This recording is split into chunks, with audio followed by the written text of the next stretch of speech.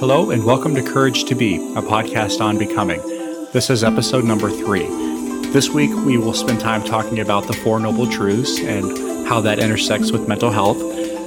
We also ask that you share this podcast if you find it enjoyable, or like it, rate it, whatever you can do to help us get this out there for people. So this will hopefully lead to some good discourse and conversation. If you have ideas or questions, feel free to email us at contact@couragetobepod.com. I'm here with my friend Steve, and we'll just go ahead and get started. How are you doing today, Steve? Doing pretty good.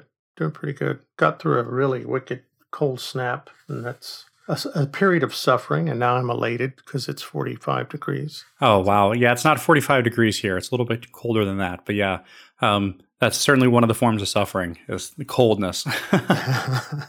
So last podcast, we spent a little bit of time talking about our understanding of mental health.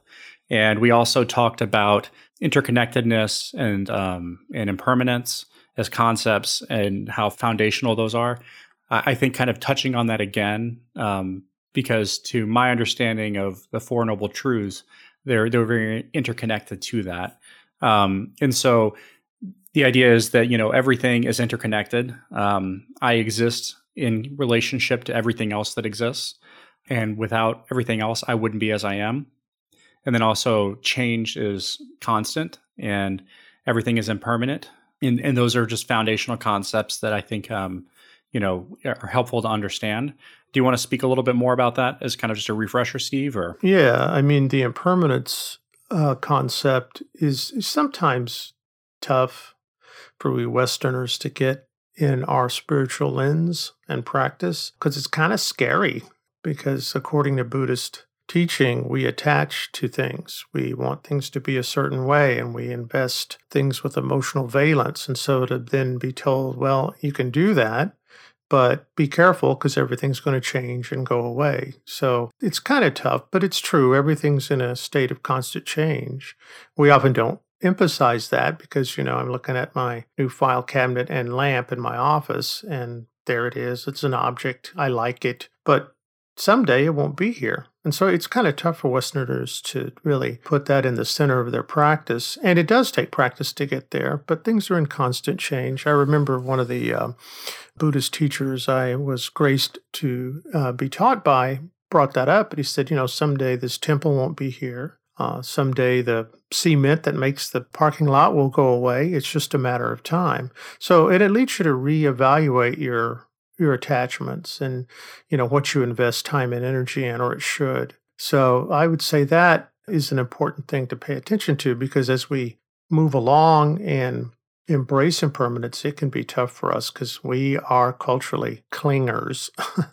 We attach a lot. And in terms of inner being, Mr. Chris here shared with me a Thich Nhat Hanh text, and I've been gobbling that up. And he talks a lot about, when you look at something like a piece of paper, you can actually see the clouds and the water and the people who cut the tree to create the paper. If you pay attention, that paper couldn't exist without all of those constituent elements being there. And so it's kind of that we're here because of our family, our society, conception, our development. And so we're all interlaced with everything else. We have to breathe in air and release. So it just depends on how you look at it. Well, and then the idea too that everything exists based on causes and conditions that allow it to exist. I think that's another part of that. And that, we create, everything changes, and we create and respond to the causes and conditions, and we develop ideas about how things are supposed to be or how we want things to be. And that causes pain and suffering because that's not how it actually is, which we'll get into.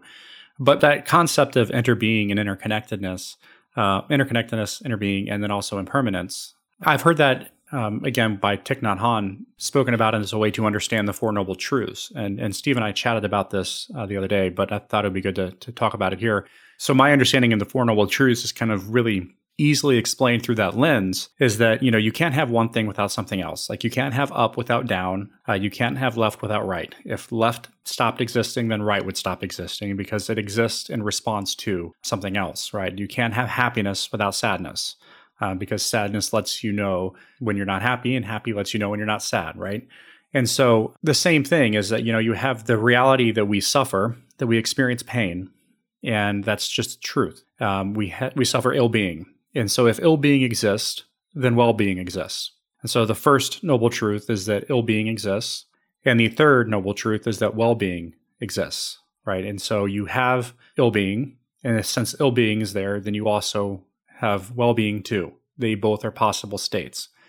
And the second is that if you look deeply into your ill-being, you find the conditions that caused it to be created. Like you can look into your suffering and see the causes and conditions that create that suffering, which means you can also create suffering, and you can also engage in things to create well-being and create non-suffering. And so that's steps 2 and 4. 2 is the things that feed the suffering, and 4 is the things that feed well-being. That's overly simplified, but it's kind of a nice way to just understand it. Like suffering exists, you can do stuff to make yourself suffer. Well-being exists, you can do stuff to cause that as well. Well, and one thing that happened to me in my Buddhist path was, I started out with the standard teaching that the first of the 4, life is suffering. And to be honest, I think I can be honest here, that put me off. I just okay, no, life is also good. There's some good things there. And what happened a few years later was someone said, well, some translations would have it that instead of life is suffering, life inherently involves dissatisfaction. And that just opened it up for me. I'm like, okay, now that I can bite into, that's a sandwich I can digest. And so, yeah, I think the idea, or at least how I now understand it, the Buddha first taught, was that if we really look at things, they typically are dissatisfying at some point. Things are going to go away, as we talked about earlier. Things change. And the main part of our suffering is when we want things to be different than they are, and we get attached to that. But that disappointment, some people still say life is suffering, but life is disappointment, or there's inherent disappointment because of the way we interact with and cling to and attach to things. That really blew it open for me. So I just wanted to put that out there. If you think about life as suffering, it's kind of and some translations I found later do interpret it as being life is not always satisfactory. Well, I was doing some reading, and again, Thich Nhat Hanh, I've been reading a fair amount of him lately. Different book than the one I recommended to you. This is actually one that you got me a while back ago. But, we talked a bit about nirvana and as awakening, understanding that things are as they are, not as you want them to be. And this talks about how Buddha taught that nirvana was the joy of completely extinguishing our ideas and concepts rather than just suffering. It's not just that we suffer. The suffering is there because of our attachment, like you said, to what we want things to be or what we don't want things to be, and not realizing that we don't have control to cause that to happen. We can just do what we can do. And then also, realizing that it's going to change, and that's part of it, instead of resisting that change. And so I think suffering is a part of it, but it's not all of it. Yeah. And I think there's freedom in that, or at least I've experienced that, to, say, let me enjoy this moment and not mess it up by trying to make it be this way forever because I like it. And then conversely, and this was really big for me, okay, here comes something that you don't really care to do. And the Buddhist path, especially this teaching on the Four Noble Truths, permits me now to stop and saying, what's in this for me?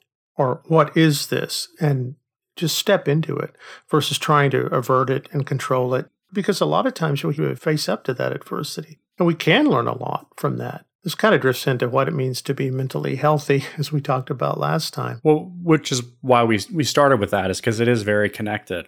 I mean, I think, you've had experience doing clinical work. I don't think you're currently practicing, right? And I'm currently practicing and have been for a while.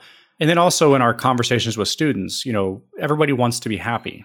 And I think a lot of people think that's the point of counseling, is to be happy. But one of the things that kind of tangentially I connect with is a lot of the writings by Viktor Frankl. And he has a quote that says, happiness cannot be pursued, it must ensue, which aligns right with these Four Noble Truths, in that, happiness is a byproduct of the lack of suffering. It's not something that you achieve and hold on to. It's something that you notice when it's there and appreciate when it's there, and then notice when it's gone, because the absence of happiness makes happiness great. And I think we muddy it up, and I always think of having the room all picked up, and my dog comes in and tears it completely apart, and her toys all over the place. It's kind of what happens in my mind if I attach or want things to be different. If their toys are all over or if they're picked up, I can't pick them up very effectively, and I can't enjoy it being picked up if I start belly aching about how it is good or bad. And that is so freeing, or it just permits me to go in and either pick up the toys or go, she didn't get her toys out. So there's freedom there, I think. There is freedom. There's also transformation because it changes your lived experience. Oh, for sure. So can you say a little bit more on that transformation? Sure. So, the idea of these Four Noble Truths being that suffering exists and there are things you can do to create suffering, and then, non-suffering or well-being exists and you can do things to create that. As I've said, over the last year or so, 2 to 3 years really, I've been kind of walking a path of figuring these sorts of things out, which means that I've had to stop and slow down. You mentioned that as being an important part. I think that's really a big key. There's a story that there's this person walking down a trail and he sees a guy riding a horse full speed right at him. Guy's curious where the person on the horse is going. And so as he's flying by, he yells out, where are you going? And the guy on the horse goes, I don't know, ask the horse. All right, that's the classic one. And that is what we tend to do. We tend to be reactive. We tend to let our emotions just run with us. And we move out of our prefrontal cortex. We move out of our rational brain into our physiological state of arousal in terms of like fight, flight, or freeze.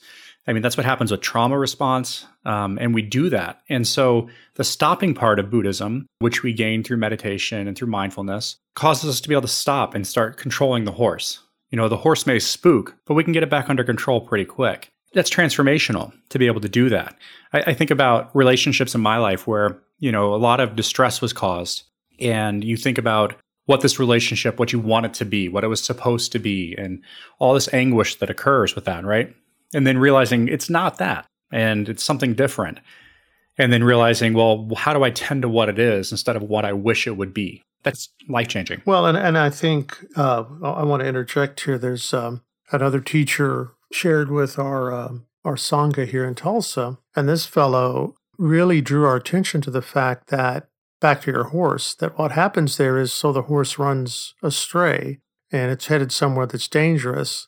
Better that you're calm and aware to exert influence versus being maniacally out of your mind or passively don't care. And he says, so now we're getting in to some extent the whole middle path concept, to kind of back to that balance, staying down the middle versus having an overreaction one way or the other, because that's only going to contribute to the horse being crazier and crazier and hurting itself and you. Yeah. And I think also we should note from a psychological perspective, there is some thrill in riding an out of control horse, right? Initially, at least. And then it becomes really unpleasant really fast, and somebody's going to get hurt. But, there's a draw to it at first, and that's passion. It feels good. But then there's the other side of that that's you're going to fall off the horse at some point. Well, I still say you can be passionate and engaged from that middle path or that calm perspective. It's not that we become depassionate, but it's we're able to tend to our passion and nurture it and be present with it. So that's how I would look at it. Yeah. Also, you're able to look into the passion and see what it is. And to talk more about that transformational piece, I'll share a personal story.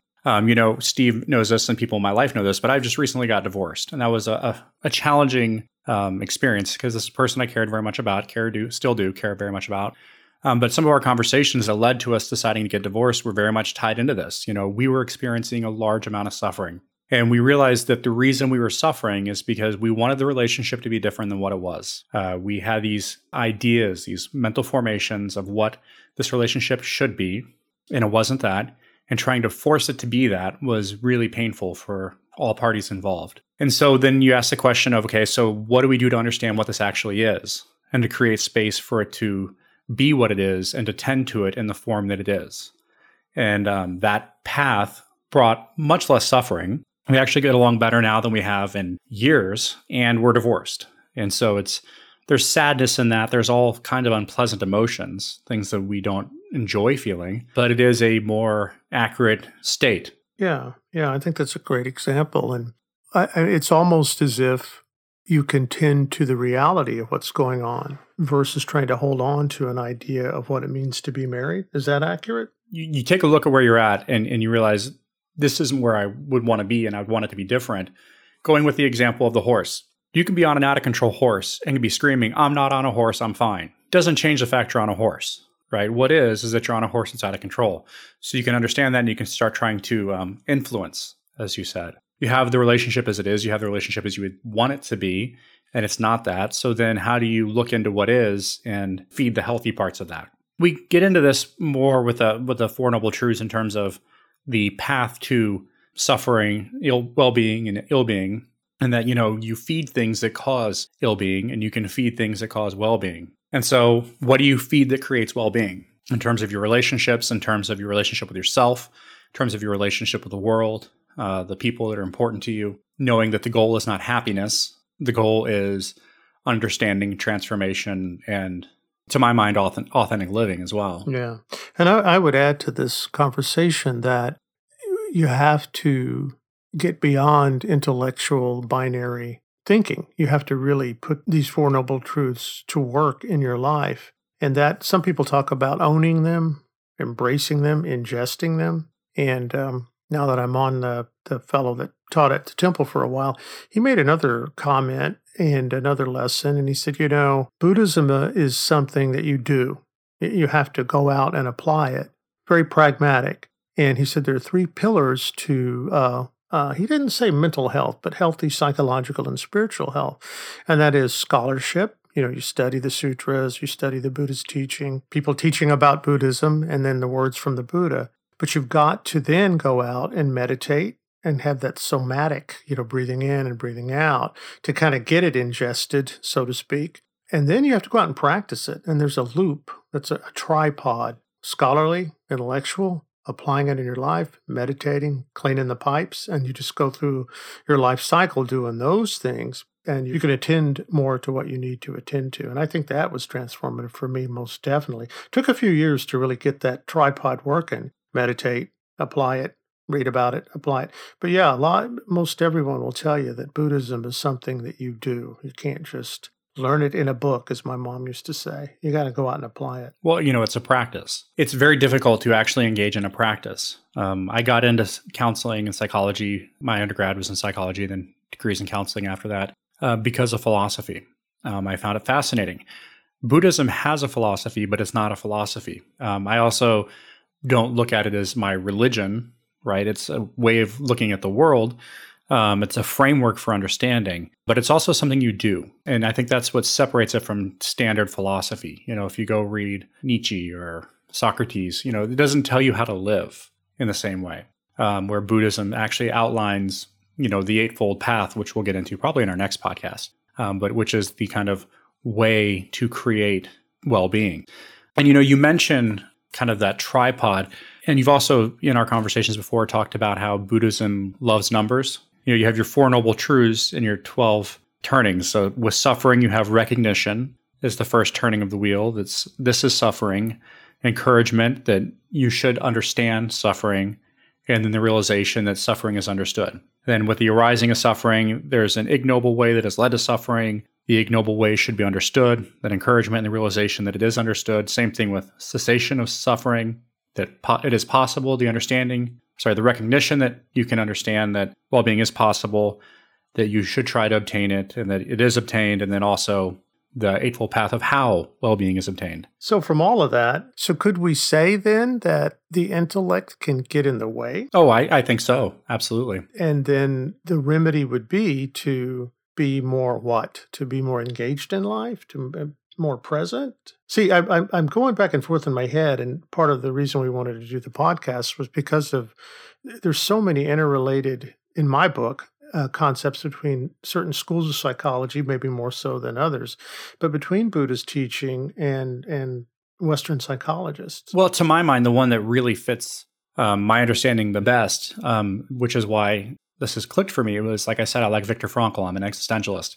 And his version of therapy is focused on meaning. And, my major takeaway from that, because, I spent a lot of my 20s trying to figure out what is my meaning, what is my purpose in life. Like that's something you can figure out and then hold on to. Like once you've got that, you're okay.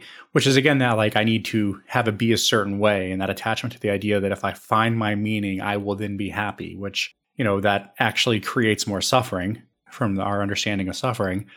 But my takeaway from his writings is that you can't know the meaning of your life until the end of your life. And then you look back and see if your life had meaning. It's not something that you can know until the end. And it's not something that you find, it's something that you create. Choice by choice, moment by moment, you construct a life of meaning.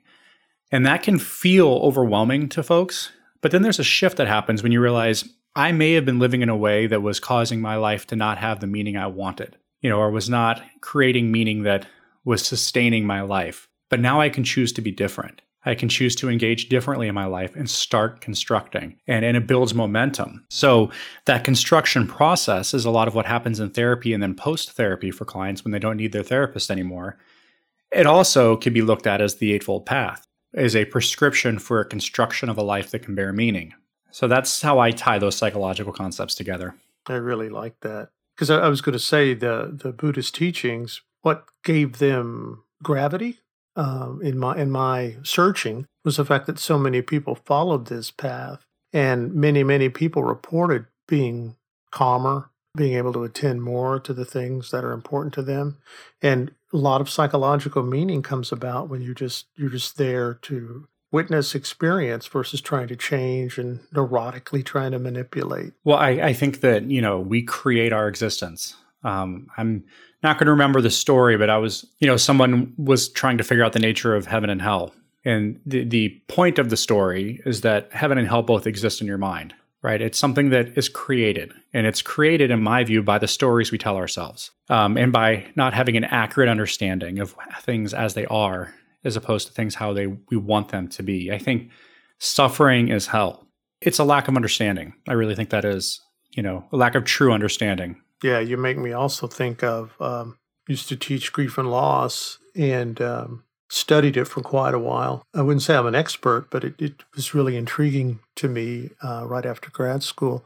And there's a way that we have to stop and make meaning of the loss. And so that idea of meaning making, and it's not just in grief and loss counseling, but that idea of it's better to make meaning, to be creative, to create a system that is congruent and that works for you. So you make me think of the meaning-making concept and how Buddhism, for me, was the best way to orient toward reality, to create a very meaningful life. Pre-Buddhism, not as happy, not as content, struggle with a lot of things, attached to a lot of things. And I'm certainly not there in 100% turn, but it's much easier to create meaning if I'm not overly attached to how things turn out or averting things that I don't want to deal with. Does that make sense? It does, yeah. And to me, again, the idea of happiness is a byproduct, not the end goal, right? Maybe I experience happiness more, maybe I don't. I probably realize it when it's happening more. I probably appreciate it more. But it's also just more engaged living, more being aware of where you are in each moment, choosing to see it for what it is and make what you can of it. I got this metaphor from a podcast, the Secular Buddhism podcast, which I believe we've referenced. And if we haven't, we'll reference it again, I'm sure. It's by Noah Rasheta. But, one of the things that's been really helpful for that is he talks about how, we tend to live life like we're playing a game of chess. And we're trying to think 3 moves ahead. And then we make judgments about how things should go or shouldn't go or what's right or what's wrong. And that causes us a lot of distress, but that's not a healthy way to do it. Instead, and I don't know if you would use those terms, but from like a psychological perspective, those shoulds, musts, oughtas, those from a cognitive perspective cause depression and anxiety and distress, right? But instead, if we were to look at it from the lens of we're playing a game of Tetris, where we don't know what the pieces are as they're coming. We just deal with what we got as we can. And we know that it's going to continually change, and we just do the best we can and construct what we can and just try to play the game without judgments of this is a bad piece, this is a good piece. It's just a piece, and then where do you put it? Yeah. Well, you mentioned that, and when I think back on it and having hung out with Buddhists for many years now, I think that's what happens. You start to say, how can I use this piece? Okay, this one won't fit. Let's see what else comes along. And that deconstructs, defangs that ego-centered pushing and clinging and fighting. And then you get unsatisfied or upset, and then that just adds to the noise, so to speak. And I think that's an apt way to look at it as a Tetris. I use that too when things get tough. Okay, here's Here's what I've been given. What can I do with it? And sometimes I can't do anything with it. I just want to put it down and run. But at least I stop and give it some time before I run without considering it. Yeah. And a lot of times when you look into something, like when you really stop, as you said, the importance of stopping, and you take a look into your experience, your emotional experience, you'll see that it's not as bad as it feels. And a lot of the pain you're experiencing is because you're not wanting to feel the pain. We talk about the 2 arrows in our last podcast, but the first arrow hits is what happens, and the second arrow that hurts 100 times worse is the story you tell yourself about what happens. It's the narrative you construct. So you have pain. You're going to get shot with arrows. It's going to hurt. But you can avoid telling yourself stories that cause more pain. And so if I'm feeling sad, if I'm grieving, and then I feel like I shouldn't be grieving, the feeling I shouldn't be grieving and the distress I feel about the fact that I'm grieving is going to be more painful to me than the actual grief. And so instead of just saying, this is where I'm at, I'm grieving right now, I'm feeling sadness, I'm experiencing sadness in this moment, that gives you the space to experience it, hold it, and then let it tell you what it needs to tell you about what you're experiencing, which is you've lost something. Emotions serve a purpose. They tell us what's important. I really do believe that. And so anger, for example, tells you that you've had a boundary violated, that you need to draw a line somewhere, that you need to create boundaries to protect yourself. That's what that emotion tells you. What you do with it can get you in trouble. If you yell, scream, and throw things, that's not a healthy way to deal with your anger. But it's not bad that you felt the anger. It just is. But the story you tell yourself from our families of like, you're not supposed to be angry, or the judgments they make about angry people, all this stuff, all that crap we carry, that hurts us more than the actual anger. I thought you were going to say something that I do. Tell yourself that you've grieved enough, and it's time to move on. And then boom, you walk around the corner and something hits you and you're right back in your gut. Oh, I guess I should quit doing that. I wonder, here's a secondary benefit, maybe not secondary, but why do I tell myself these stories? And to me, that really arcs us into psychology and different schools of psychology, because that's my story that I got from somewhere. And I know in my own work, that's been pivotal to just stop and say, well, now look, you can move on and not suffer, but it might be good to figure out why you told yourself this, that you should be done with grief before you ever really are. And I still haven't figured that one out. But yeah, that's a big one for me. It's like, okay, you've given this a month, a year, 2 years, 3. Oh, what? Just grieve it. Just dip into this and let it be. Well, I think the concept interjects, these unspoken rules that we get from our families of origin, I think, ties into that. We have these ways that we are supposed to be that are a lot of times communicated non-verbally by the way our families talk about other people or respond to us in ways that are traumatic or painful, little T trauma, traumatic, adverse experiences we don't know what to do with. We then respond in such a ways that we create this set of rules that we've never actually explicitly thought about, but we carry. Religion does the same thing. We have these rules that we carry, and some of them are just implicit rules that we adopt, and then we don't really take a look at them until later in life when they start to hurt us. They stop working for us. They start to come against how we actually are. And so, we have these interjected rules about how we are supposed to grieve. When are we supposed to be done with grieving? How are we supposed to view people or things or whatever, or behave, or what emotions are we allowed to feel and what emotions are we not allowed to feel? Which emotions are good and which emotions are bad? Which, by the way, I will want to say too, there is no such thing as good or bad emotions. There are pleasant emotions and there are unpleasant emotions. There are emotions we like and enjoy. There are emotions we would rather not feel, but they just are. I tell my clients, you stub your toe, it's not wrong that your foot hurts. It's a natural response. But then what we can do is we can start to identify what those interjects are. The part of you that says your toe shouldn't be hurting, and say, well, no, that's not how I actually believe. And so when you take a look at your interjects, kind of to finish this thought, you can identify what they are. You can decide if you want to keep them as they are, if you want to throw them out, or if you want to change them and reincorporate them. That's one of our tasks from a psychological perspective, is to be engaged in our living. And now you've made me think of evolutionary psychologists point this out all the time, and a few have drifted over into Buddhism. They say something like this: when you really think about it, if you don't pay attention to when you should move away from things being pleasurable to get back to your life, you're going to be dysfunctional. You're going to run into some problems.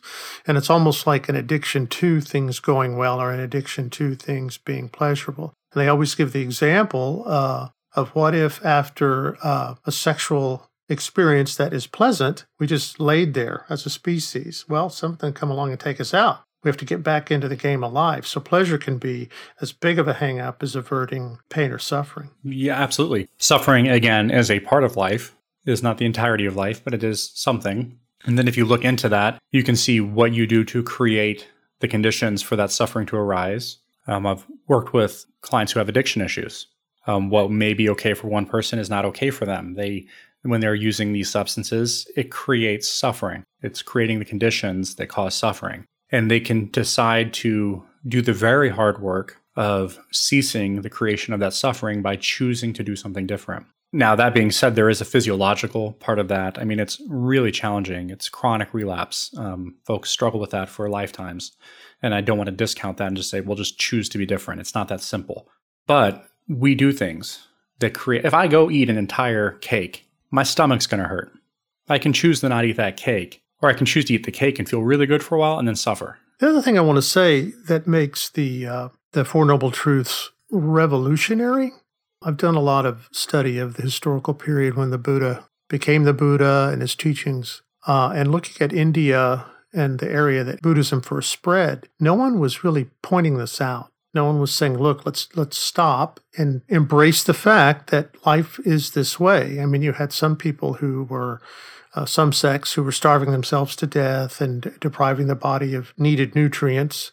And you had other people who were gluttonous and whatnot. And so the Buddha came along and said, I think the problem here is this suffering thing, this dissatisfaction thing, which years, decades, centuries later, that's the core of many Buddhist psychology frameworks, that we have to be more honest, authentic, now this intersects into existentialism and humanism, about what our choices are and be more responsible to those choices. And that leads us into practicing the Eightfold Path. Well, and to overly simplify, and I think I said this in the last podcast, you do the best you can until you can do better, then you do better. And that Eightfold Path is doing better. It's a way to very mindfully and consciously engage day to day. Well, I have a friend who, yesterday we were talking, having coffee. She made a comment that the thing that she tells herself or asks herself, but again, being very authentic, genuine, and honest, did I do the best I could have? And if I can determine that for me, and feel like I've given it my best attempt, then I'm more forgiving. And I don't get into all the self-deprecation and such that we in the West are so good at. Just to mention, we're going to talk about the Eightfold Path in our next podcast. It's the plan. And then we're going to see where we go from there. But just to kind of mention what it is, it's 8 right ways of being, right? It's right view, right thinking, right speech, right action, right livelihood, diligence, mindfulness, and concentration. And we'll dig into those. And obviously, I had that written down or I wouldn't have remembered all of them. I was impressed. It's because I have things written down.